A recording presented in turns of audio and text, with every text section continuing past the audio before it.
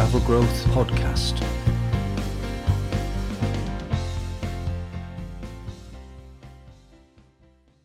Hello, and welcome to the Travel Growth Podcast.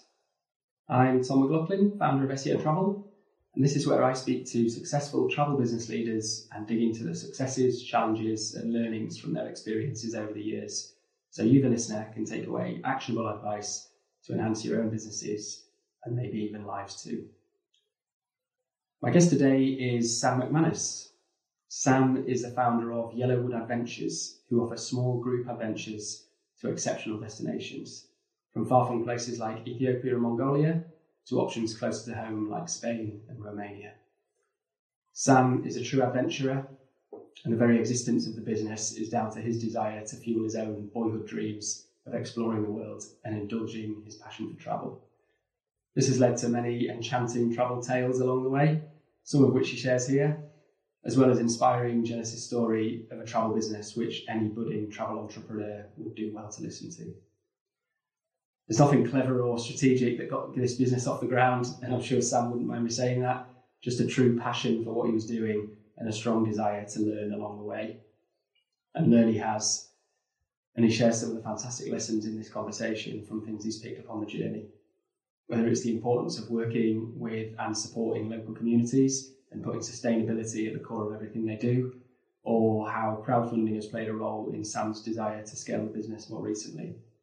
He also discusses how partnerships have helped drive the business forward, and he outlines how he's currently working on writing a book to tell the story of his travels and growing the business, inspired by other very successful travel entrepreneurs who have done the same. The conversation is packed with value on this and much more besides, and all from a man who will be able to tell immediately is incredibly passionate about what he does. And for me, that was the main takeaway from this one, as that passion has clearly driven Sam to where he is today and will no doubt take him a lot further in the coming months and years.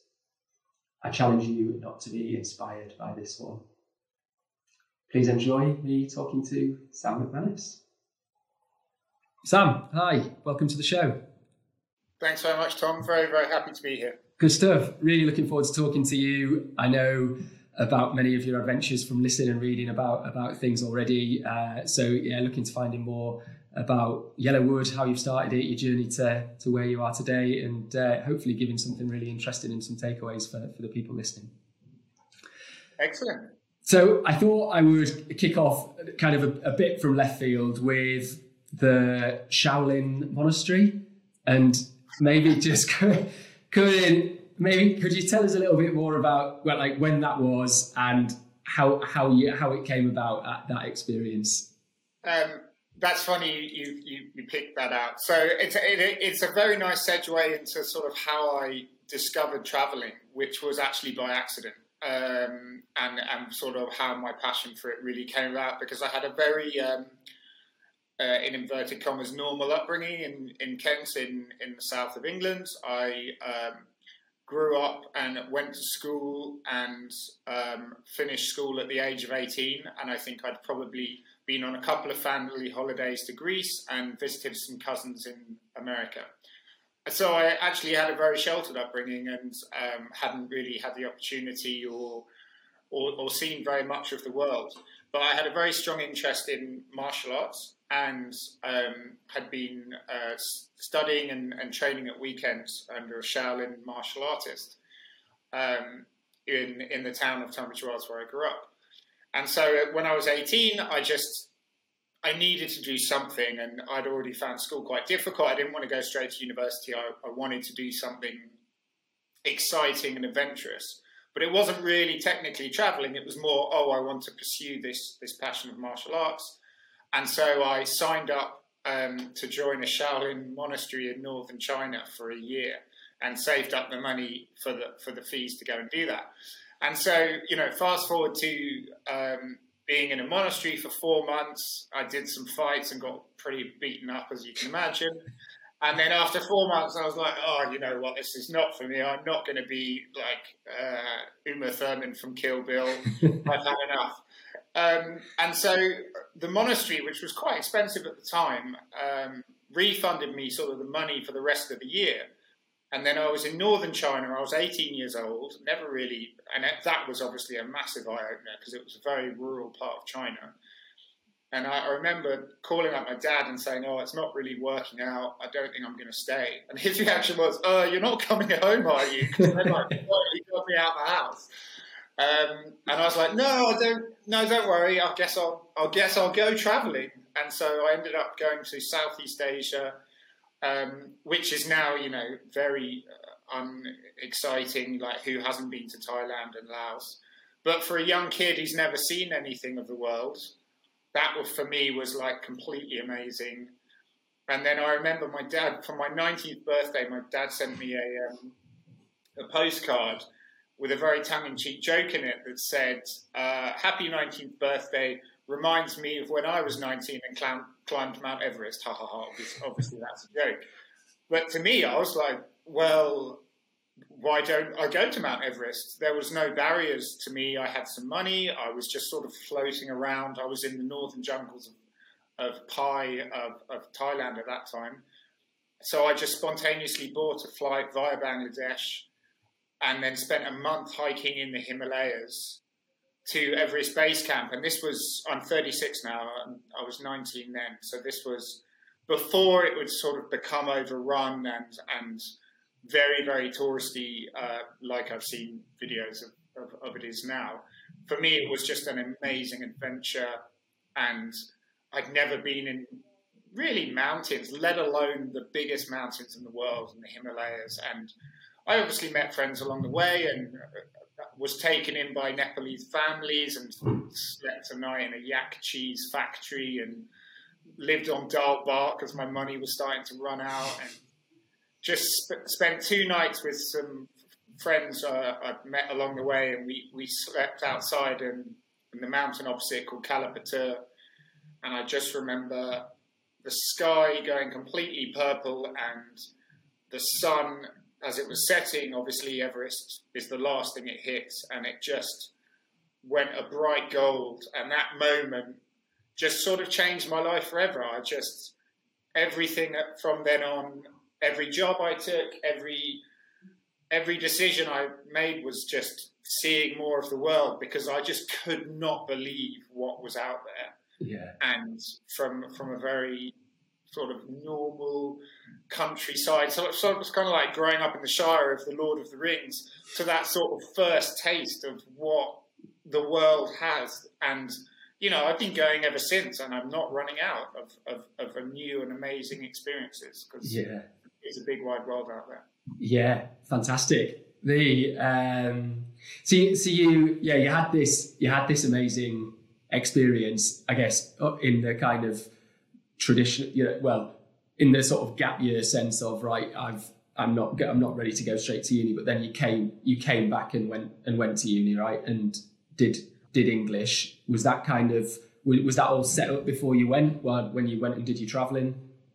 No, and I actually then took a second year out to go and live in the south of Spain. I was very, very idealistic when I was younger, and that didn't wear off for a long time. I wanted to get back to nature, to older ways of living, and I had a sort of confused relationship with the modern world. And I went and I'd saved up some money in the UK, and then did what was called woofing at the time, which is where you can work for free on these Spanish farms and for food and board. And I started to learn Spanish, and it was before, and I did that for almost 6 months. And then, some time starts to go by, and then I'm like, well, I can't be a farm labourer for the rest of my life. And my grandfather had really introduced me to reading that first time I'd gone away. So I was really just loved books, history books, novels, and I was just reading more and more. And I didn't really have a plan of what I wanted to do. I just knew that if I was going to study anything, that's the only thing I would study. So I went back to the UK and got a place at Bath University to study English literature, but I only lasted a year doing that in the UK before I talked my way onto the exchange program that they had at a university in Japan. So I then spent my second year living in Japan, in the southern island of Kyushu, studying Japanese, which had nothing to do with English literature. I said, well, if I can study Japanese, then maybe I could read the Japanese literature and compare it with English literature. And then the university was like, oh, he just wants to go. Yeah. And then, it was just, as I said, everything I did was about travel. I came back, I finished university, and then I saved up and moved to South America and spent 6 months exploring South America, and then lived for a year in Mexico. Did the same, moved back to the UK, got a job, and then moved to the Middle East and lived for 2 years in the Middle East. I was just obsessed with seeing the world. I just loved doing it, and I never got bored of it. And to fast forward, I sort of want to rush over that sort of thing. I did 6 years of a corporate career, wasn't really enjoying it. Learned a huge amount, learned some very important skills, because with an English literature degree, you don't have a foundation in business. And I went through, I trained as a journalist, and then moved into producing events, and then moved into a sales capacity for data products, and just learn how businesses work. Mm. But then when I was about 30, the travel, it just wouldn't go away, that constant desire to see the world. And so I quit my job at the time and decided to found a travel company. Yeah, amazing. I love the, like you say, the sort of idea, you say idealistic way of going about things. I think so often you hear the stories of people who have, they have that gap year, that they go and travel and they absolutely love it, but then they sort of just fall back into the standard route, and it's like then they get to uni and then they just slip back into that career route. So it's nice and refreshing to hear that you carried on bouncing around. And obviously it's, like you say, it's pushed you to doing the thing that you really want to do, no matter how much you or society or life kind of try to get you back into the usual yeah, and it certainly did. To be honest, I just didn't have a choice. I couldn't, I was just seeing my friends effortlessly scaling the corporate ladder in whatever their professions were or whatever those industries were. And it just was not working for me. I was just not built for that, and was constantly, I was not unsuccessful because I always picked jobs that involved travel. So I was always doing a lot of business trips to Africa and the Middle East, for example. And I loved living in the Middle East because I got to travel all around Saudi Arabia and Oman and all of these amazing, interesting places. And I was very good at that. I'm a self-starter. I would just go out, shake a few hands, and, business would happen if you just go and sit down and you're going to sell something eventually. But I just couldn't sort of, like you said, I just couldn't sit back and then just go with it, because it just wasn't for me. Yeah. Just to delve into like a couple of those things you did along the way then. So did you say your first kind of job then out of uni was a financial journalist? Was that what you did? Yeah, so I moved to, as I said, I wasn't done with traveling after university, and I moved to, after 6 months traveling around in South America, I lived in Mexico on the beach for a year in the Pacific coast called Puerto Escondido, which is a famous surf town. I was just teaching English. And then, time starts to go by pretty quickly. And then that's similar to the feeling of when I was in Spain. I was like, well, look, I've got a fantastic life here. I'm surfing all the time. My Spanish is getting fluent, but I'm teaching English at a university. Like, I'm earning pesos. You could get stuck here. You get a girlfriend, and then, you might have a family, and then what, you're going to be an English teacher for the rest of your life. I was definitely ambitious. I just didn't know where to take it. So I moved back to the UK and just, like most people do, fell into a job, which at the time was with a financial media company called Euromoney, because of my English literature degree. And I trained for a year as a financial journalist, as you rightly said, and then moved into, journalism was quite a calling. It wasn't mine. And I took that and then moved into producing international events, and then worked for another events company, a corporate financial media events company called Informa in Dubai for another 2 years, again, producing events all around the Middle East. And that really put me in good stead because you learn about sales and marketing and content. And when I look at how I've set up Yellowwood Adventures, it's more of an events business than a travel company. And I've sort of built it as such. Yes, we do bespoke tailored trips, but mostly I've created set itineraries I've gone and done a research trip in a country and met local guides and partners. And I've seen an itinerary that I think could be great. And it's normally about 9 days. Sometimes it's 2 weeks. And then that's an event. It's instead of the event I was producing before, which was 2 or 3 days, this is a 9-day event, or it's a 12-day event, and it's you buy a ticket or you don't buy a ticket. So they're group adventures. The products are set. Yeah. And I like that idea of you get something and you, by trial and error, you create something and it's good, and then people can use that knowledge that you've taken the time to research of the country and then purchase that product, which in our case is group travel in small group adventures. And what do you think the kind of advantages and disadvantages of doing that? You mentioned obviously like this, the bespoke route, kind of how do you weigh those two things up? Well, they're very, very different. I mean, they're almost completely two separate businesses in a way.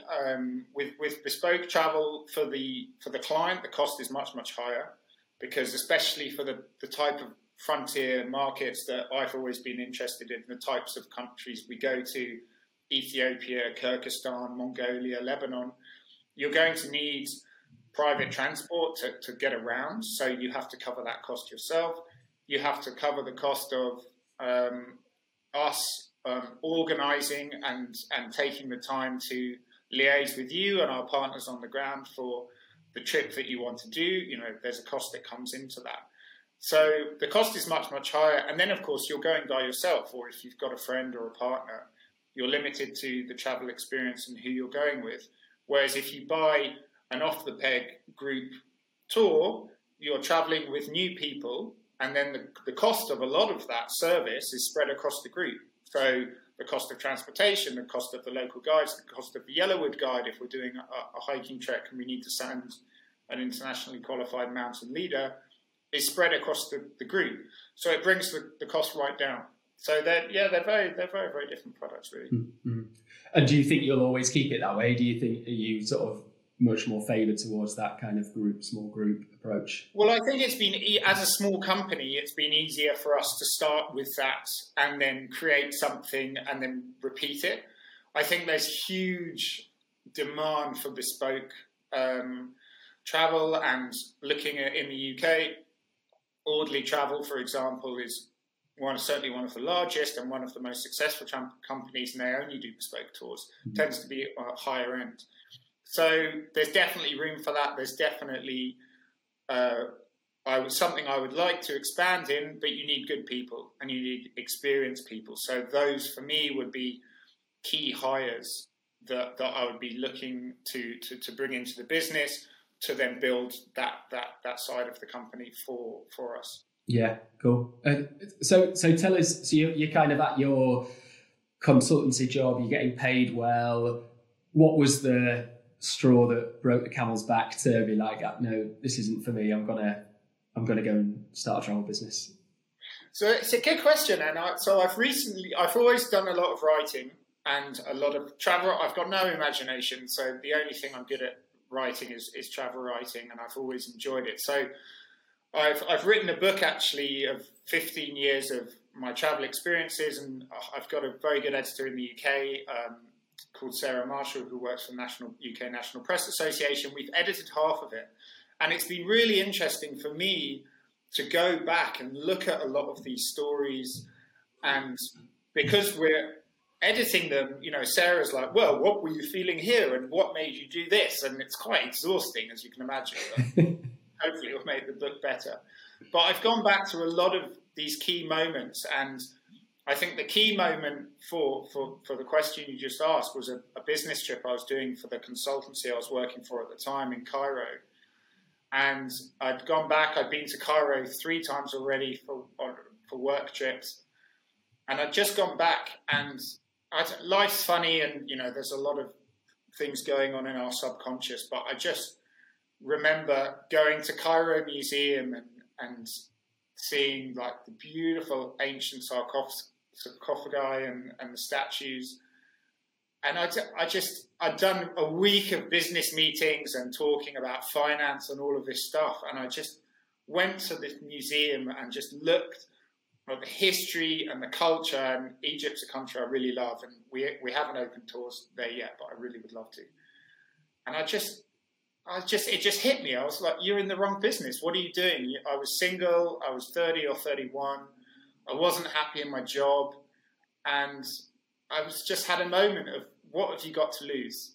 You know, you can, and I don't think, although as you say, I was technically successful. I was earning money in a decent, secure job. I wasn't happy at all. And I was the opposite. I was actually very, very unhappy. And I didn't know where I wanted to go, but I just had a realization in that moment that there's something, seeing all of that history that goes back thousands of years, your life is finite. And I just had a moment of just take a chance. And for me, that chance was, I just had to close the door of what I was doing. And I didn't know what other door would open, but something has to, something has to happen. So in that moment, I just made the decision to quit my job with no plan of what to do. And then necessity being the mother of invention, in the week that I closed it, I just said, well, you love traveling, so just start a travel company. And that's what happened. And then it gets weird, because then I went to Ethiopia for 3 months when I'd never been to Ethiopia before, and decided to start the company there. But I think I went there as a very sort of cathartic experience, because I just wanted to get back to just out of the corporate world. I wanted to get back into nature and somewhere wild and just spend time in mountains and with people who lived in traditional ways. And I certainly got that, and then buckets loads more of culture and a lot of unforeseen adventures as well. Yeah. Why was it Ethiopia? Was that just a sort of stick a pin in a map and see where you land, or was there someone recommending it? Well, I'd say like 95% of the adventures I've embarked upon or countries I've chosen, they all came from books. And Iran, I've read about Freya Stark, who's a famous explorer, and she went up to explore the Assassin's Castles in the Alborz Mountains. And I just read a lot, especially travel writing, and I'd read a travel book by Paul Theroux, who's famous travel writer, the father of the famous documentary filmmaker Louis Theroux. And he wrote a book called Dark Star Safari when he was in his 60s, just a white man, and he just decided to travel by himself from Cairo to Cape Town, down the east coast of Africa. And it's a fantastic book. But I just remember reading about Ethiopia, and like many people, I had no idea about the country at all. Like many people now who haven't been there or read about it, all they know is, wasn't there a famine there and Bob Geldof was involved for some reason, and that's all they've got. But I just remember reading these descriptions of these sort of high tablelands filled with eucalyptus trees and ancient rock churches, and it was a very unexpected chapter of this book, and it just always stuck with me. And then I don't know how the mind works, but somehow I just decided to go there and did. I was on a plane within a couple of weeks, I think. Nice. And what was the vision when you were like starting the company? Was it kind of like, I want to set a thing up and here's how I'm gonna build it, or was it literally like, right, I'm just gonna set a website up and put a destination on it? Kind of what was the what was the vision you had, and then what were the initial steps that you took to like turn it into a real thing? I think I knew I wanted to do the kind of travel that was taking people to play, because I had an experience when I went towards the tail end of that corporate job.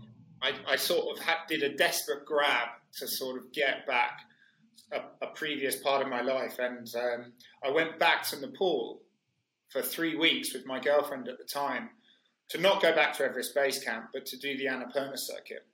because I was sort of grabbing for that person I'd used to be and those experiences. And I was like, well, Nepal started it all. Let's go back to Nepal.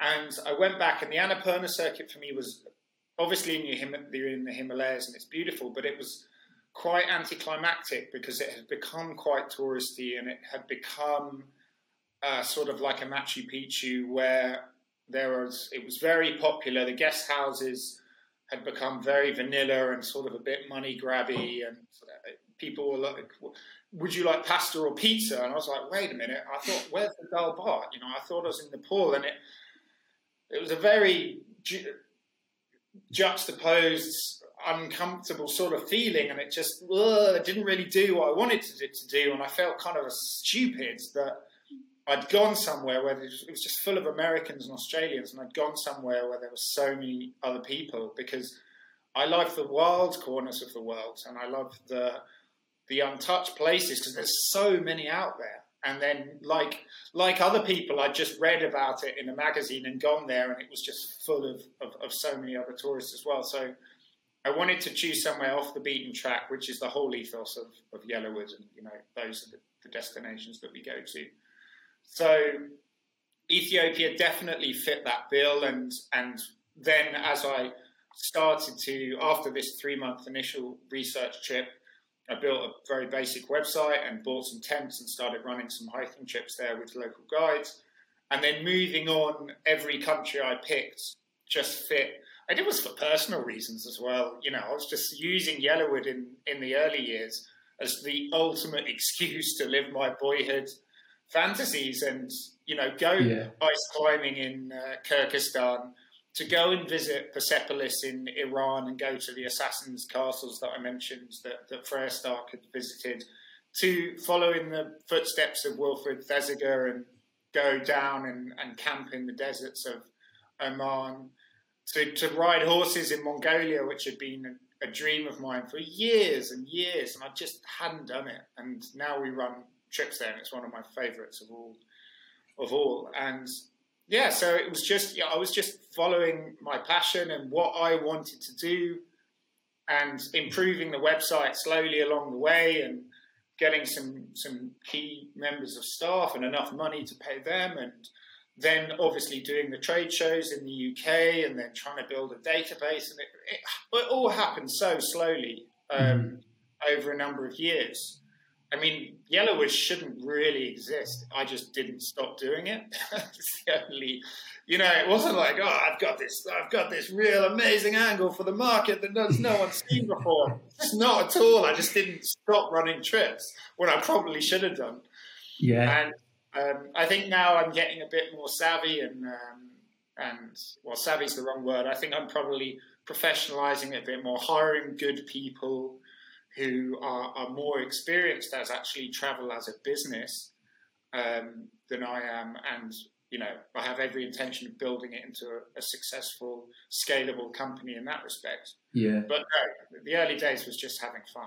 Yeah, but to be fair though, regardless of how you self-deprecatingly describe it, it's there's a lot of that that's like a sort of testing phase, and like product market fit, and you try different things and you see if people want to do it. And if you sort of get into this thing where you come into it early and you decide, right, this is what I've got to do, and I'm going to hire 10 people to offer this thing that I do, and then you find out a year later that no one wants that thing, then you're like, you've got all these people there not doing the thing that they need to be doing. So I think it makes sense, and that's I guess the benefit of like loving the thing that you do is that you are prepared to kind of take those, if you're having fun along the way and having adventures and all that kind of thing, then you don't worry too much necessarily about the business aspect of it. But no, exactly. And I think, the pandemic was and is the ultimate rug of having the business pulled from under my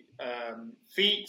In a way, I'm almost happy it happened. I really needed a rest. I needed, because self-deprecating or not, I really was just trial and error, making up as I went along. But it's exhausting. It's a lot of work. You're planning new trips. You're then publishing them on the website. You're doing sales. You're hiring people and then letting people go if they don't really work out. You're meeting guides, and it was just constant. And I think I was just getting pretty tired.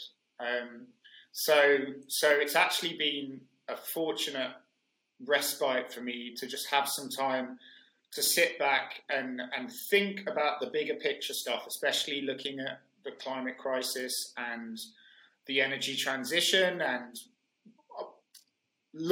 realizing the impacts that we can and were starting to have on the environments that we traveled in. And, I wasn't sleeping at night metaphysically because of, the carbon that we were putting out from the flights. And I was starting to make bigger decisions and saying, well, look, we should plant some trees for each client to offset that carbon.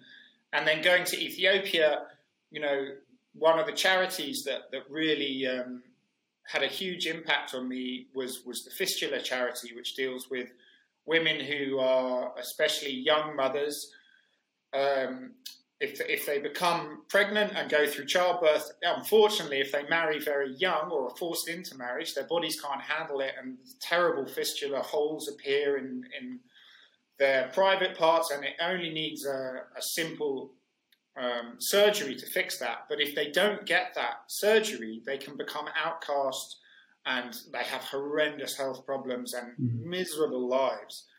And I realized, we started taking clients to the fistula clinic in Addis just to educate them. And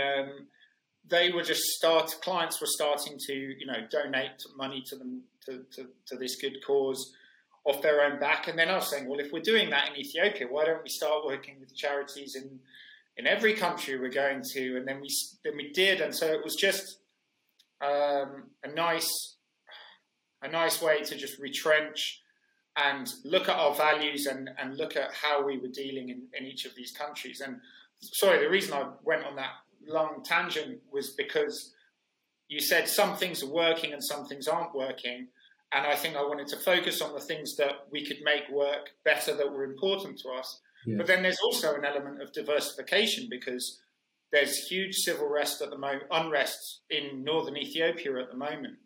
It's essentially a civil war with the Tigrinya people fighting against the Ethiopian government, and a lot of the Eritrean soldiers have come across the border and are killing civilians. And I had to send my own money there to just get our guide out, and because they burnt his house down and had killed his father, and all of his money and ID was in his house and had been burnt. And so, and then Iran, similarly, because of the Trump administration kicking up a lot of the sanctions, we can no longer travel to Iran. So some things are completely out of your control as well. So I would like to have more diversified options. So for when some places no longer become available, we don't have to fall down as a business because of the type of frontiers that we're going to. And now with the pandemic, travel is going to just be a lot more complicated, I think, going and over the next couple of years. It's not going to be a straight road. Yeah, no, absolutely. I think, kind of having that flexibility of how how the business grows and progresses, and to your point of, you see what works and what doesn't, and then almost like doubling down on that, I think is a very sound way to go about it. Because again, like often people by their way, or just by it kind of getting pushed down one particular route, you often find you grow in a certain way, and then it feels like you can't then take a different route. Whereas if you sort of take lots of those small corrections or redirections, or however you want to call it, I think you sort of stay on a better path, rather than getting to a point where you think, I've got to make some humongous change. In terms of the I think you do loads of great stuff, Sam, from what I've read about, and some of the things that you mentioned there. In terms of like the charity things that you mentioned, is there a particular way that you go about choosing what you do, or is it just kind of in the destination you naturally come across things? Do you sort of go and hunt them down and search them out? How do you approach that? Yeah, a bit of both. It's funny, when you start putting feelers out and sort of start the snowball going down the hill, things fall in your lap or become attracted to you, and that comes with, you know, the people that we work with at Yellowwood, including our guides. I remember I was an example of that is I was in the Lake Districts at the Keswick Mountain Festival. We just had a little stand and I was giving out brochures and selling holidays there. And one of our Yellowwood guides now, who's a freelance mountain guide, Caroline McGann, came up and she was chatting, and she had a lot of experience hiking in Ladakh, which is the northern area of India, and it's where a lot of the Tibetans fled to when China invaded Tibet. So there's a lot of Tibetan monasteries up there, and it's one of the few remaining microcosms of that Tibetan culture and Buddhism. And she had done some hikes there and done a first ascent with the British mountain team. And so she said, oh, you know, why don't you run trips there? And I said, well, go on then, write me an itinerary. And she had local contacts, and they knew a local charity that they worked with called 17,000 Feet. And so we just naturally partnered with them, and they help underprivileged children in the region get to school and have access to medical equipment. And similarly in Lebanon, I just went there and started running trips, more of a cultural tour, although I've done some hiking in the mountains and some snowshoeing there. It's really, really beautiful. But there's a fantastic charity called Food Blessed, who they just feed people, anyone. Doesn't matter who you are, if you're a Syrian refugee, if you're a middle-class Lebanese family who's just been hit by unemployment and the devaluation of the inflation of their currency, which is getting really out of control at the moment. Lebanon's going through a very difficult time, because not only did they have 15 years of civil war and then a lot of governmental problems and a lot of national debt, then there were the protests against the government, which caused a lot of economic tensions and hardship. Then there was the pandemic, and then there was the bomb blast in the harbour, which just devastated people's homes, smashed like half the windows in the city, and it's been a really, really tough time. I was supposed to take a journalist from National Geographic Traveller, which is the British version of National Geographic magazine, to Lebanon in April last year. The trip got cancelled, obviously. After March, we had to cancel everything. But she then approached me to write an article about Lebanon for National Geographic magazine, which I did, and it mentioned Food Blessed and the great work that they're doing, because they're needed now more than ever. And it's just raising awareness of these great charities and institutions, and then if people know about them, then we're likely to donate to them. It's just that simple. Yeah, nice. It is obviously for us. That's been something with us launching 100% stuff recently that I've kind of been looking out for, and it can be quite a outfacing thing to think, I've got to go and find this and this, and my approach has just been to sort of get moving on it, and it's kind of like say I'm kind of interested to see how it progresses of the things coming to you. Once I guess you start putting the message out there that you're doing something like that, then more information coming in. So I'm looking forward to kind of going down that journey a bit further. You mentioned. Sorry to jump in. It's very easy to make that tweak, and it's such a small shift, but I think it can make such a massive impact. And it was a small shift I've done everything by baby steps. And I didn't start out saying, I'm going to have this travel company and we're going to work with local charities and we're going to help to try and preserve the environment we're going through, and we want to plant trees. It didn't happen like that. It was step by step, little by little.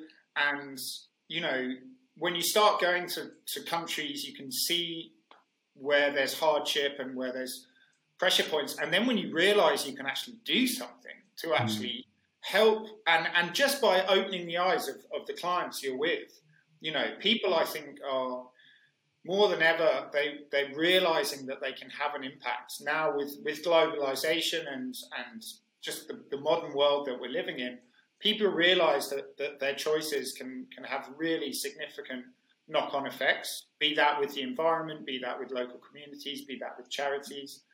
And, anything that we can do to just head in the right direction with that, I think, A, I can sleep at night, and B, you're going to be more successful as a business anyway, because that's what people are increasingly demanding.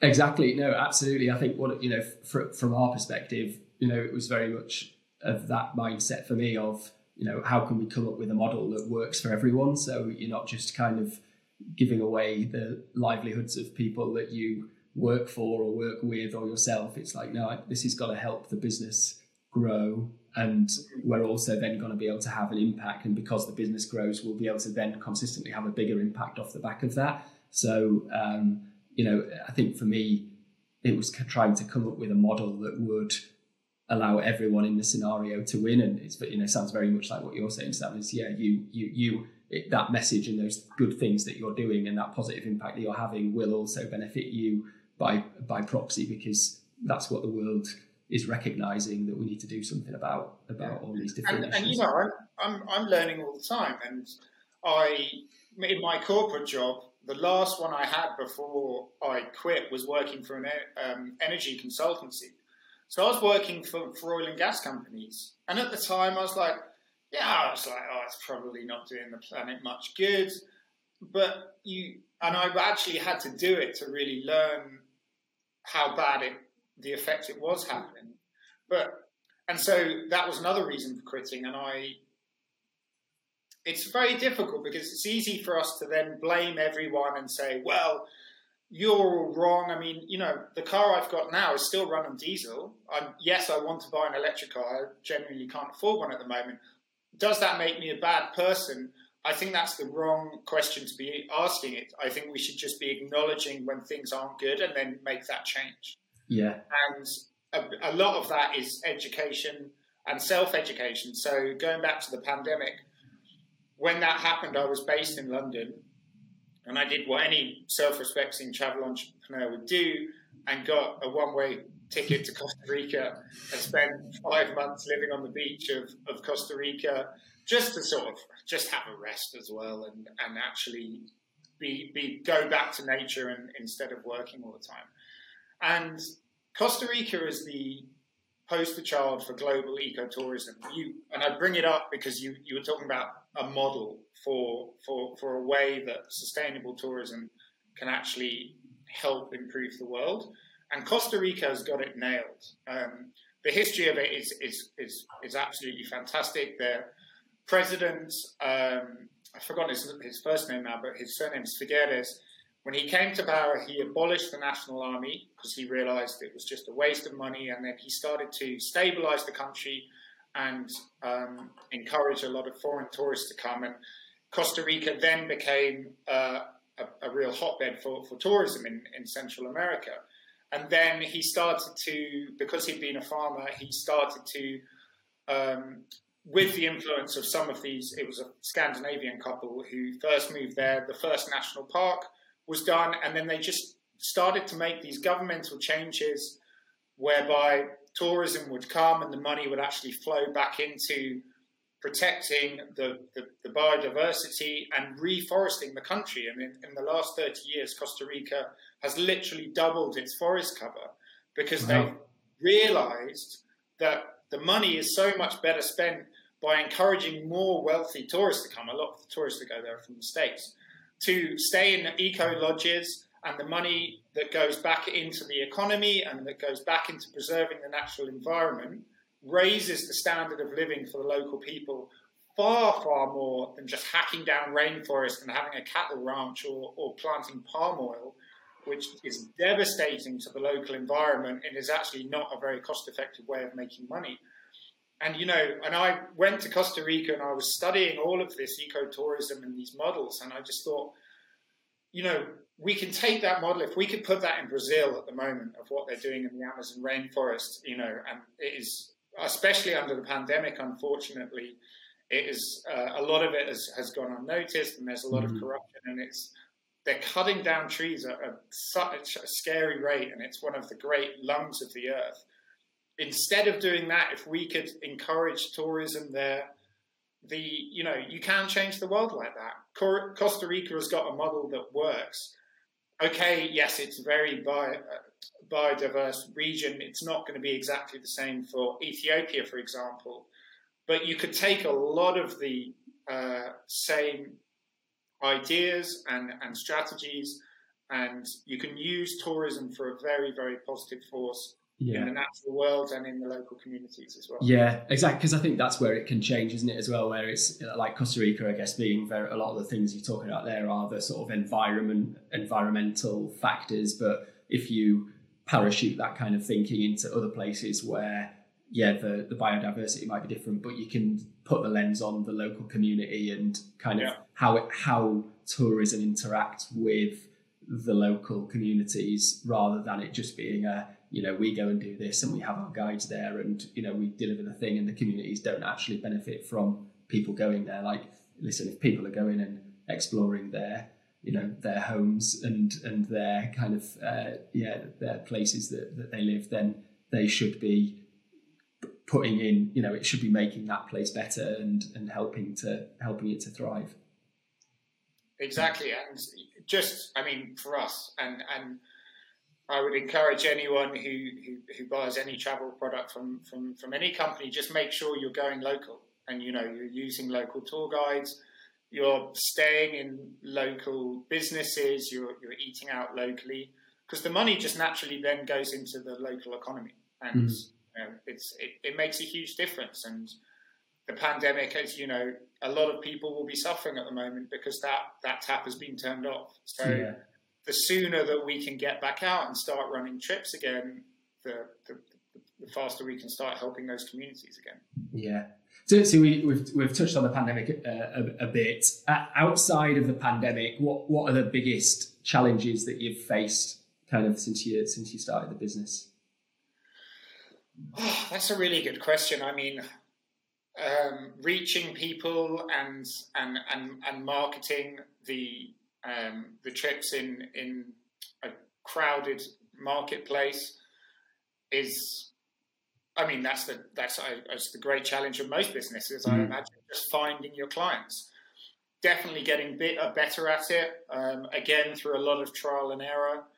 A lot of it is, again, the natural snowball that I mentioned. It really does work. The more people you can scrape together and launch a first trip in a destination, they come back, they then tell their friends, they share up their photos with us, which we can then share on social media, and then the snowball starts to creep down the hill, and then it builds up speed, and then the next year you do 4 trips into that destination, and then you've got them telling 4 of their friends, and then you've got more photos, and it naturally goes down. So getting started, it's the hardest thing. It was extremely slow. Now, it's just writing a book and like big ideas and things, and talking on podcasts like this, just taking any opportunity that comes your way.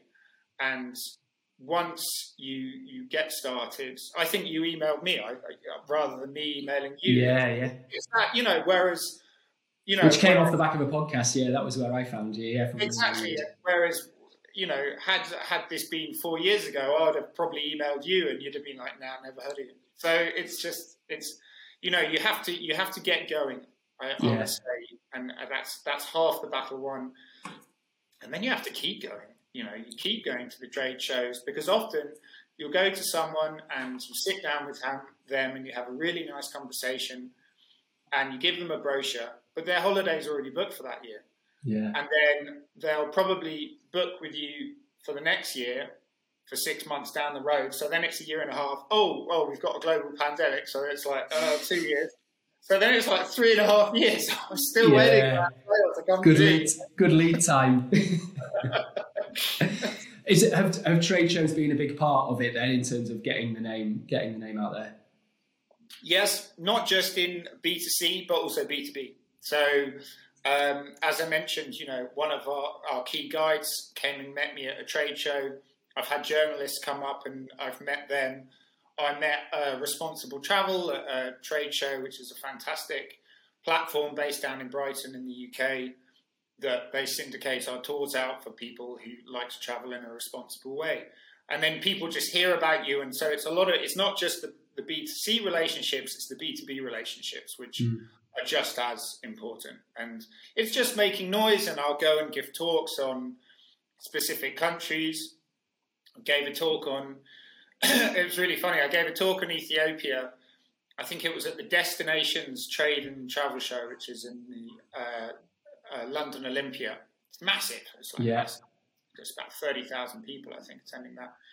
And a lot of people come up and people buy trips off the back of it. And there was an Ethiopian tourism student called Luam, who lived in London, was studying tourism at the University of Westminster. And she, she's very young. She's a student. And she just came up and said, "Oh, I really enjoyed your talk in Ethiopia." And then she I was like, "Oh, thank you very much. I guess you're Ethiopian," and we were chit-chatting. And then she sort of followed me back to the stall, and we hand out Ethiopian coffee as a hook to get people to come in and sit down and eat. Coffee originates from the southwest jungles of Ethiopia. And it's also the national drink. They call it bunna, and it's a part of the Ethiopian experience. And it's also a great hook at these trade shows, because you say, "Oh, would you like to try some Ethiopian coffee?" Who says no to free coffee? Yeah, exactly. People come and sit down, and then, they have a chat with you and they read a brochure. So Luan came, and she's a beautiful Ethiopian girl. And then she just stayed at the stall and was serving people coffee.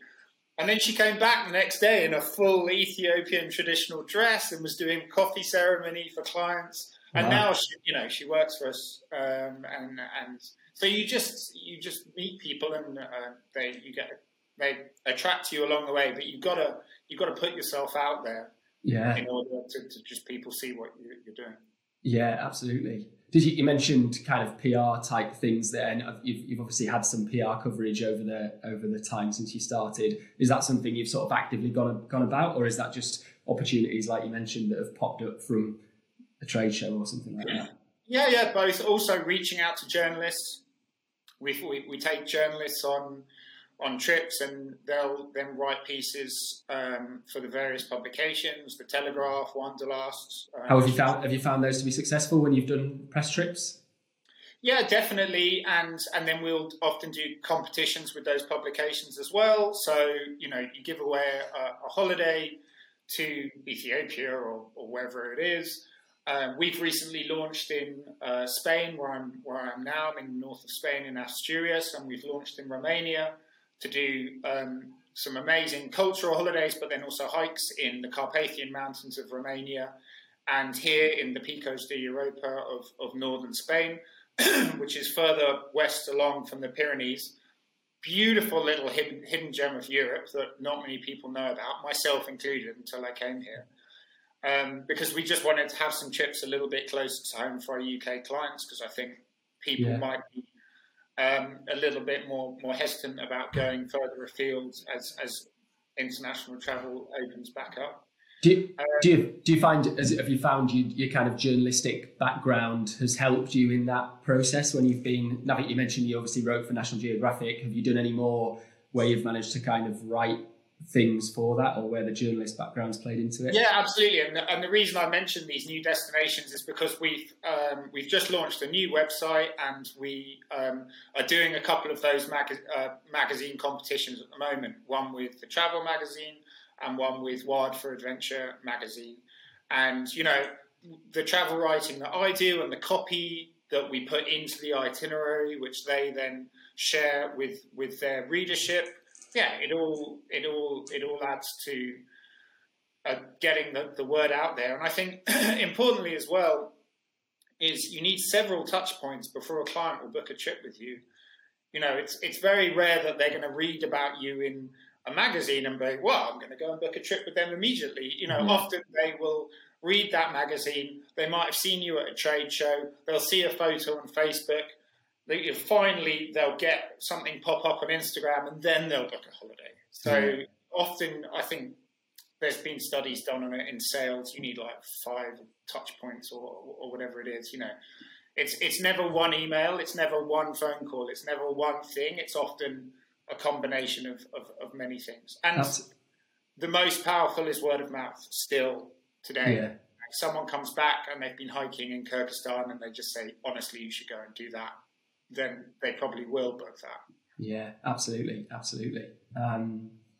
You mentioned the move to Costa Rica, and I think it was when we were chatting previously, you mentioned you'd done some crowdfunding stuff. Can you tell us a little bit more about the crowdfunding kind of activity, how you found that process in and of itself, and why you were doing it in the first place?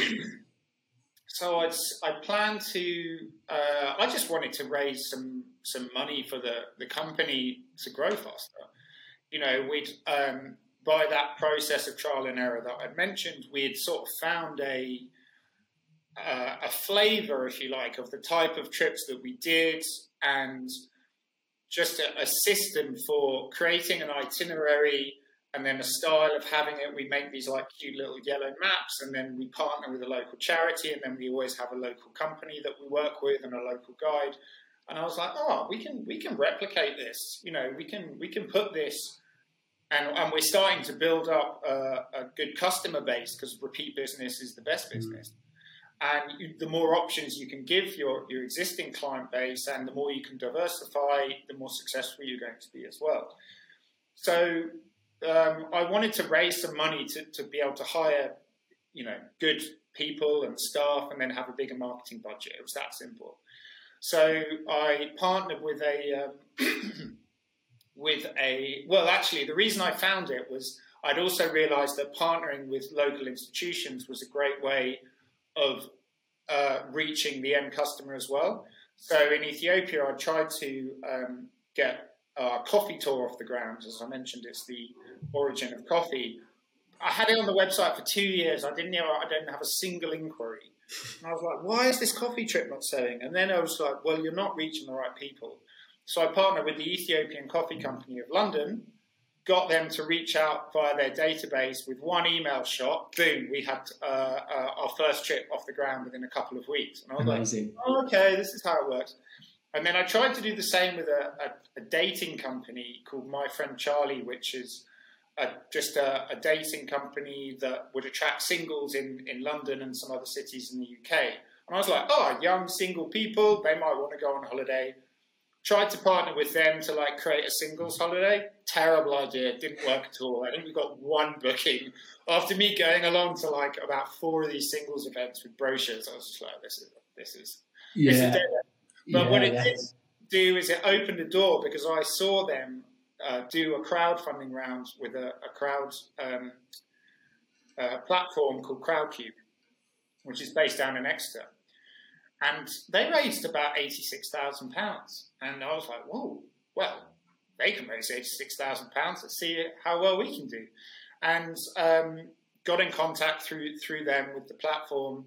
And this was in January of last year. And met with them, and we made a video to telling the sort of story of where we got to, and we interviewed some of our existing clients, and we had some footage from Ethiopia that I got sliced in, and we just made a little pitch video, and then I had to jump through a huge amount of administration and legal red tape to make sure it was all legitimate and verified, and we had a 3-year plan. And we were ready to go, and then the pandemic came. So I was like, that's not really going to work. Was in Costa Rica, and then after a few months, no one knew how long this was going to last. So we were ready to go, and I just said, well, it took me 3 months to set it up. Let's just pull the trigger and see if people want to invest in us. And we did, and we raised £62,000, which at the time I was aiming for 100. I was bitterly disappointed with. And then after a couple of days and weeks happened, and I was like, well, actually, in the middle of a global pandemic, raising that money is no small change. Pretty amazing, has allowed us to build an amazing new website, especially in this time, and a lot of it's sitting in the bank for marketing when international travel returns. Yeah. But a lot of the people who invested were existing clients. So they knew that the pandemic was going to last, but they'd been with us. They knew what we were trying to do, and they believed in the company. And so what greater, show of support can you have from that, really? So it's quite touching. Yeah, fantastic. I think, to go back to the dating company link, and, there's someone, I'm struggling to remember who to attribute this to, but, someone says that there's no failures, only successes and learnings. And that being one, like, if you hadn't done that thing, which a lot of people would look at and say, oh, that partnership didn't work, what a waste of time.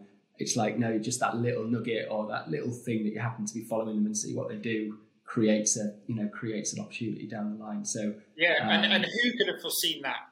Who could have foreseen that me going along to some like random? It was one of them was axe throwing in West London, a singles axe throwing night.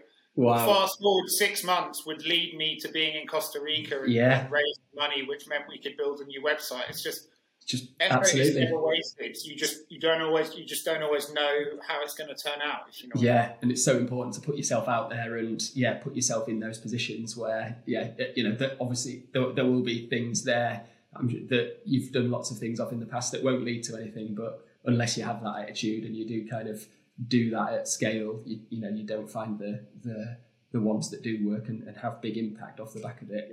Love it. The partnership thing as well, I think, is a great kind of insight. It's so clever what you did with the Ethiopian coffee company in particular, because that's, like you say, the niche is such a good fit. I think that's what characterizes partnerships that work particularly well, is when you can find that fit bit to be very, very specific, and it can still work on broader levels, but that the way you to kind of team those two things up is a key word you just mentioned was scale, and a lot of the stories I'm telling you now are in the first person. I did this, and then I went and did that, and it didn't work, but it kind of worked. But it's been a lot of me. And I'm just one person, and you cannot scale a company with one person. We've got a small team now, but imagine if we had a big team, and which we will have, and you attract really, really experienced people, and they've got amazing connections that, again, you couldn't even dream of. So, I want to stop this being a me story, and I want to bring a lot of really passionate people and experienced guides and travelers, and because unfortunately a lot of travel companies will have gone out of business in the last couple of years. There's a lot of experience, there's a lot of talent out there, there's a lot of professionals. I want to bring them in and see where their connections can lead to, because like I've said, from my experience, you just never know where it's going to lead to, and it's really exciting. Yeah. How have you got? What's your view of that from a team point of view, Sam? Then have you got what are your plans? How will you grow it out? What kind of people will you bring in, and what will they do? Yeah, just sales, marketing, PR. We need new guides as we launch in new destinations, because we always use local guides, always. But when you're taking someone on a hiking trip, for example, you need a qualified mountain leader and someone who knows first aid. So, as we grow as a company, we're just going to need more people. And then one of our guides already, she's studying sustainability at the moment, because I want that to play a much rather larger role in our itineraries and how we operate as a business. And, I don't know what I don't know at the moment. And the way that travel is changing and will change in the future, I really want to have people who are very dedicated to that and are on the pulse of what's happening, because I can't, if you look back on the last 5 years, I've learned so slowly, and all of these changes have been incremental. I need good people, and you need a team to operate. And as our client base increases, you need better systems in place, and just the usual scaling of any business. And that's all I want to do, really. Yeah, absolutely. No, sounds good. Sounds exciting. It sounds like the things you've said, there's been kind of points and whether you were kind of cognizant of it at the time, or whether it's just looking back at different moments where you've made quite big changes, even if they don't necessarily feel like big changes in terms of how you do it. So again, the charity kind of thing of like, that's quite a big change in the sense of like what you do with your business, even if the decision is just like, oh no, I'm just going to go and do that thing, or like the going to Costa Rica and kind of thinking about sustainability and all those different kind of things that go into that. Do you have a kind of any particular kind of approaches to like the bigger thinking to bring, to kind of come up with stuff, or does that just like drop into your head in the middle of the night, or, in the shower, or all those cliches? Well, it's a really good question, and I think reading and education is really important. And I am not an expert in this field, but want to be and want to hire experts as well. So I mentioned one of our guides, Katia. She is actually studying this at university at the moment, and we want to then use that to bring into the company. And the new hires that we make in the future, they will have a lot of experience in this area. We also associate ourselves with partnerships. So we're part of the Tourism Declares community, which is a partnership set up by the founder of Much Better Adventures that can bring tourism companies together to pool our ideas of how to make the industry more sustainable, and understanding that what we do can have a positive and or negative effects on the climate, and that's a forum for learning. Excuse me. But then just in increasing my own understanding of the issues we face. So I went back to Costa Rica. The president that abolished the army and set the country on the course to being the poster child of ecotourism it is today, his daughter is called Cristina Figueres, and she was the UN representative for climate change and was a key architect of the 2015 Paris Agreement. So she has written an amazing book, which is available on audiobook as well, called The Future We Choose, Surviving the Climate Crisis. And it is just one of the most incredible books I've ever read, because, she is at the highest level of the movement for the fight against climate change. And this book that she's written, it's how we can actually, as a species, make that significant changes that we need to. And there's loads of podcasts from Al Gore. There's so much out there, and I just try and keep myself up to date and understanding how our world is changing and trying to adapt to it and be a positive influence. Yeah. No, sounds great. What are some kind of personal qualities that you think have contributed to your success and getting to where you are now, Sam? Do you think there's anything in particular that has sort of, I guess, driven you, sort of supported you, helped you to get to doing what you're doing?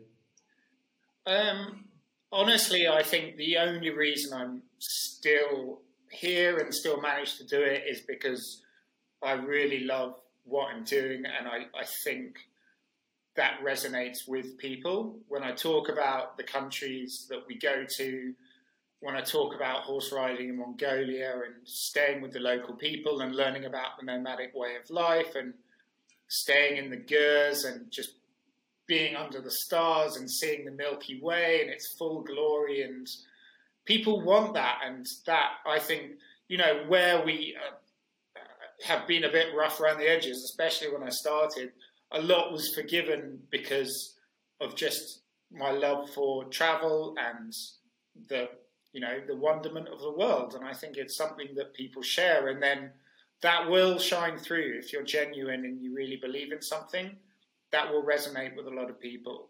So I think, that has been what has allowed me to continue and build the company. And everything sort of follows after that. The first time you run an itinerary, it's never going to be perfect. And, you get some complaints. some people have a better time than others, and it's rough around the edges. That improves, of course, but then overall, if you do what you say you're going to do, and the places you take people to are as amazing as you say they are, which they always are, well, then you're always going to have a positive, overall experience. Yeah. Do you have any like routines or habits that you've established kind of that have helped you in running the business itself, or that just like day to day you think help you function better? Well, if I did have them, they were all sort of got flushed down the toilet. Yeah. Let's talk before that then. Yeah. So if someone's listened to this a year from now, and hopefully we've all forgotten that the pandemic ever happened. What were you doing? I think a lot of it will be remembering those habits. I've got to. For me, it's just talking to people. It's just with clients. It's giving them a personalised service. It's listening to what they're saying. It's hiring really good people who really love what they're doing as well. Like Kathy, our head of operations, should always just call up a client and then ask them questions that the client didn't even know that they were interested in when they were booking the holiday, and just communication is key. Adventure travel, there's a lot of moving parts to it. You've got to make sure that you're selling someone something they actually want to do, because you just get a feeling sometimes someone will call you and say they want to do a hike. One of our most popular hikes was in northern Ethiopia, which unfortunately we won't be able to return to for a while. But it was very challenging, physically demanding, hot to Africa. We were staying outside in tents, but you're roughing it and you're in the elements. You need to be physically fit. And you would speak to someone and they would say, well, I've never really been hiking, but I think it could be fun. And it's like, this is not for you, because you don't know what you're getting into. If you've never been hiking before, you're going to really not enjoy this at all. So talking to people, finding out what they want, and then being honest with them as well. And that's why very early on, I started it with an idealistic, we're just going to do like extreme hiking adventures to off the beaten track destinations. But then I was losing so many people because I realized they couldn't do these hikes. And even if people can, they don't want to rough it. So then we started launching cultural tours, which are not physically demanding, but you still get to go and experience the culture of those different countries. Yeah, nice. We've sort of almost nudged into some points around, I guess, like having a personal brand with some of the things you've said, Sam, like in talking on podcasts or writing articles. We haven't talked about it from the sense of like social media and things, but then you mentioned the book as well, that you're writing the book. Is kind of having a personal brand something that you've actively done, or again, is that just something that's kind of happened out of necessity because you're so entwined with the business? Tell us a bit about that, and then I guess if you can bring into that the book and the idea behind the book and kind of what you're looking to achieve with that would be good. Yeah, I think it definitely wasn't planned. I think there's a personal brand. You need a story and you need a face, because people are, we're quite simple creatures, really. A brand of a company is just an idea. And I read books of founders, Johnny Bilby, who founded Wild Frontiers. He wrote a couple of travel books before he started his company, and I was interested to read them because I wanted to know what his personal story was. And the founder of G Adventures, he's written a book called The Loop Tale, which he got a forward from the Dalai Lama. I was like, well, how can I top that with my own? Yeah. I was like, that was pretty impressive. And the founder of Patagonia, the famous... Yves Chouinard, is it? Yeah, I can never pronounce it. But Let My People Go Surfing. That's such a great name for a book, isn't it? Yeah, I've read that recently. I myself am interested in these people, because a company is, it is one person or a couple of people's vision, And if I'm interested, well, then I imagine other people are interested. And it was actually, I'd always written stories and travel writings, mainly for my research trips. When I did a lot of solo travel, as I said, it was the great excuse for me to go and live these boyhood dreams. And I would write those down, and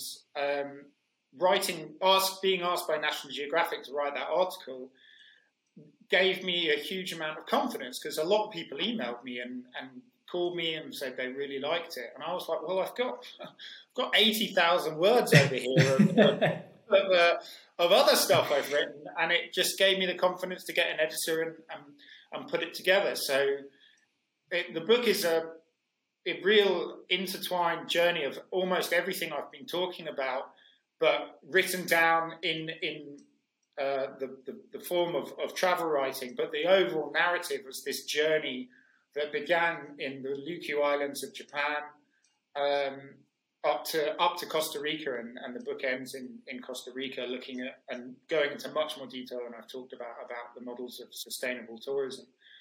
And half the book is about Ethiopia, which I spent that first 3 months there. After I'd finished that trip, I don't know why, but I remember I sat in the garden of the Taitu Hotel and just wrote 30,000 words of the experiences I'd have over the last 3 months. Wow. Because I'd been reading so much at the time, and I just thought, if I don't get this down now, it's lost forever. Thankfully, I did get it all down. So the book is actually, that's the overarching narrative, is that first 3 months trip in Ethiopia, but each chapter is interspersed with a section from different travels from around the world, right, including these early trips to the jungle in Bolivia, and that mention of the business trip in Cairo, and then going on to Mongolia, Lebanon, Kyrgyzstan, Oman, and all of these places. So, nice. I think there's some good stuff in there, and I want to go on and do documentary films and just continue that passion I have for showing people these wonderful places, because often you just don't know what's there. I mean, Ethiopia, it's a perfect example. People have just got no idea, and when they go and see the wealth of the Christian religion, it was the second country in the world to become Christian after Armenia. They've been Christians longer than people in the West, and the beautiful food and the coffee and the jungles in the south and the mountains and the highest plateau in the south of the Bali Mountains with the Ethiopian wolf. Like, when I'm talking about it, people are like, what? I've just got no idea. And the world's a big place, and there's so many other places to show. I'm not going to run out of material. Yeah, no, love it. So when you've finished it, Sam, tell me, and or when it's out, and we'll add it retrospectively into the show notes here as well, so that anyone in the future who finds it, they can go and find it. So just coming into like the last couple of questions before we bring it to a close. We've touched on kind of the future of travel a little bit in terms of the things that you're doing and the sustainability angles and all those kind of things. I know you did a travel survey last May, I think it was, that I found. I think on Instagram I saw it. How do you have a sort of brief overview of how you think travel, what direction you think travel will go in? What came out of the survey? Was there anything interesting in there that you kind of took that could feed into that? Well, yeah, it's the great question of where does travel go from now? And I definitely, I'm not going to say I've got a crystal ball and I have all the answers, but I definitely am seeing a change, and a lot of it is linked to the climate crisis and global warming and people's understanding of the importance of sustainability and the energy transition of the move to renewable energy, and it's all interlinked. Traveling is you're just a human being going from a culture you're familiar with into a culture you're unfamiliar with, and all of the parameters are the same in terms of the natural environment, and it's just, I think people are becoming far more aware of the impact they have on the world around them. And I think we have to be super on point and super sensitive to nudging all of those in the right direction, be it carbon offsetting or compensating offsets, kind of become a dirty word, working with charities to support the local communities, and just making sure we're doing things in an ethical way and a sustainable way. And I would encourage people to demand that from their travel choices, because there's a lot of us on the planet. There's billions of us, and if a lot of us start making the right decisions and positive choices, that knock-on effect will happen very, very, very, very quickly. And I think I mentioned Al Gore. He did a great podcast I listened to the other day, and he said, the sustainable revolution can happen with the impact of the industrial revolution, but with the speed of the digital revolution. It can happen. There you get to a tipping point, and people have been talking about climate change for a long time, but we're kind of there now. And I would never say I was ahead of the curve. I'm on the curve, but at least I'm on it. And I think a lot of people are going on that curve now at the moment. And I think the change will be very fast and very, very, very significant. Look how quickly the cost of technology for photovoltaic solar panels has dropped. The price of oil has bottomed out. So the renewable projects not only no longer need government subsidies, they're actually more bankable. No one's going to invest in a coal-fired power plant because the technology will be out of date in 10 years. Yeah. You're not going to get your money back. So, things are happening faster now. And, this iPhone that I've got in my hands, that didn't exist, a number of years ago. What will it look like in 10 years? We don't know. I definitely don't have the answers, but I want to be at the forefront of that. And if we can nudge people and ourselves in the right direction, that's what I definitely want to be doing. Yeah, and then going back to it as a business, people who are listening, if they're running a travel business, it's the sensible business choice. It's not this thing of kind of looking and thinking, shall I do something good for the world, even though it might hold me back? It's like, well, no, this is the thing that will help your business perform better. Consumers are expecting that, the future kind of desire of the consumer is only going to fall more, and awareness is only going to fall more into that kind of category. So if you're not doing it, your business is likely to suffer rather than vice versa. We mentioned the founder of Patagonia, whose name I can't pronounce, Jon Chouinard. Yves Chouinard, I think it is. But I won't go too Gallic on it. No, I remember, often you can read a whole book and just one sentence will stay with you. And one thing he said every he's like almost the world's most reluctant billionaire, or I don't know if he's billionaire, millionaire.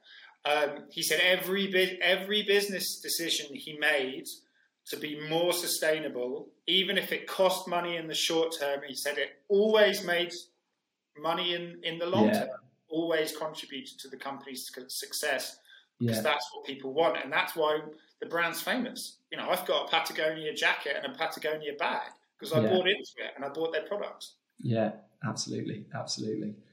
And this sort of the last question, I guess, potentially ties into that. But if you were speaking to someone who was thinking about starting a travel business now, or is in the early days of running a travel business, what advice would you give to them? What are the kind of biggest lessons that you've learned from running Yellowwood?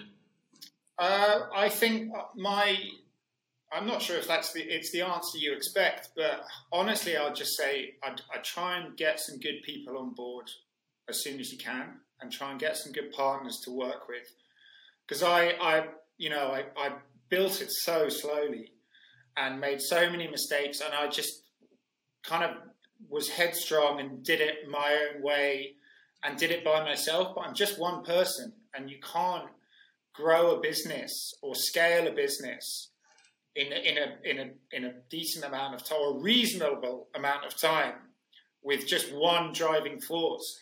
Get some good people on board, and I kick myself now. I think, if I'd have met Kathy years earlier, or if I'd have met this guide or this marketeer, Yellowwood would probably be about 10 times the size it is now. That wasn't my own personal journey, and I don't regret anything. But honestly, try and find some like-minded people, because 2 hands are better than one. You know, you'll just move things faster.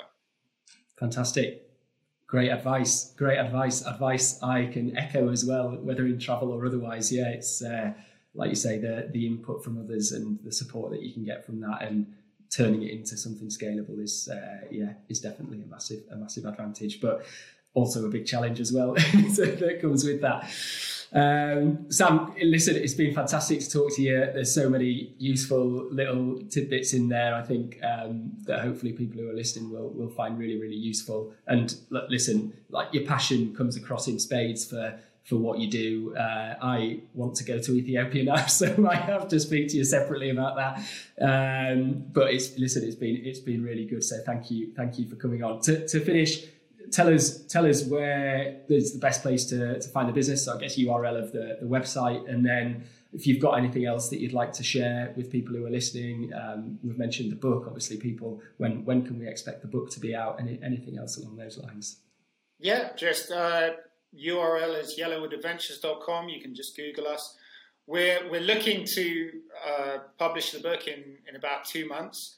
But watch this space, because when I first spoke to my editor, it was before Christmas, and I was like, I think we can get it out before Christmas. She was like, okay, yeah, all right. And then she's sort of taken me down that journey, and we're averaging about a chapter a week at the moment. But so, yeah, hopefully within 2 to 3 months for sure. And then we want to do like a launch in June with a virtual conference and a Q&A and stuff like that. So, yeah, follow us on the website, all the usual social media channels, and join our newsletter from our website, so you can get email updates of the cool stuff we're doing, and just get involved. Fantastic. Thanks very much for being on, Sam. It's been great to speak to you, and we'll catch up soon. It's a pleasure. Thanks so much. Cheers. Do you feel inspired? Sam's passion shines through in everything that he says, and I'm super excited for him, as I think Yellowwood is on a path for lots of success, building on the foundations that Sam's put in place so far. Let me know your favourite bits on the various social channels or in the reviews on iTunes. You can also go to yellowwoodadventures.com for more information, where you'll find links to the various social channels that Sam and the team are on, and you can also sign up for their newsletter to stay up to date on what they're doing. If you go to seotravel.co.uk/Sam-McManus, that's SAM-MCMANUS, for all the show notes and links to the various things that Sam mentioned there.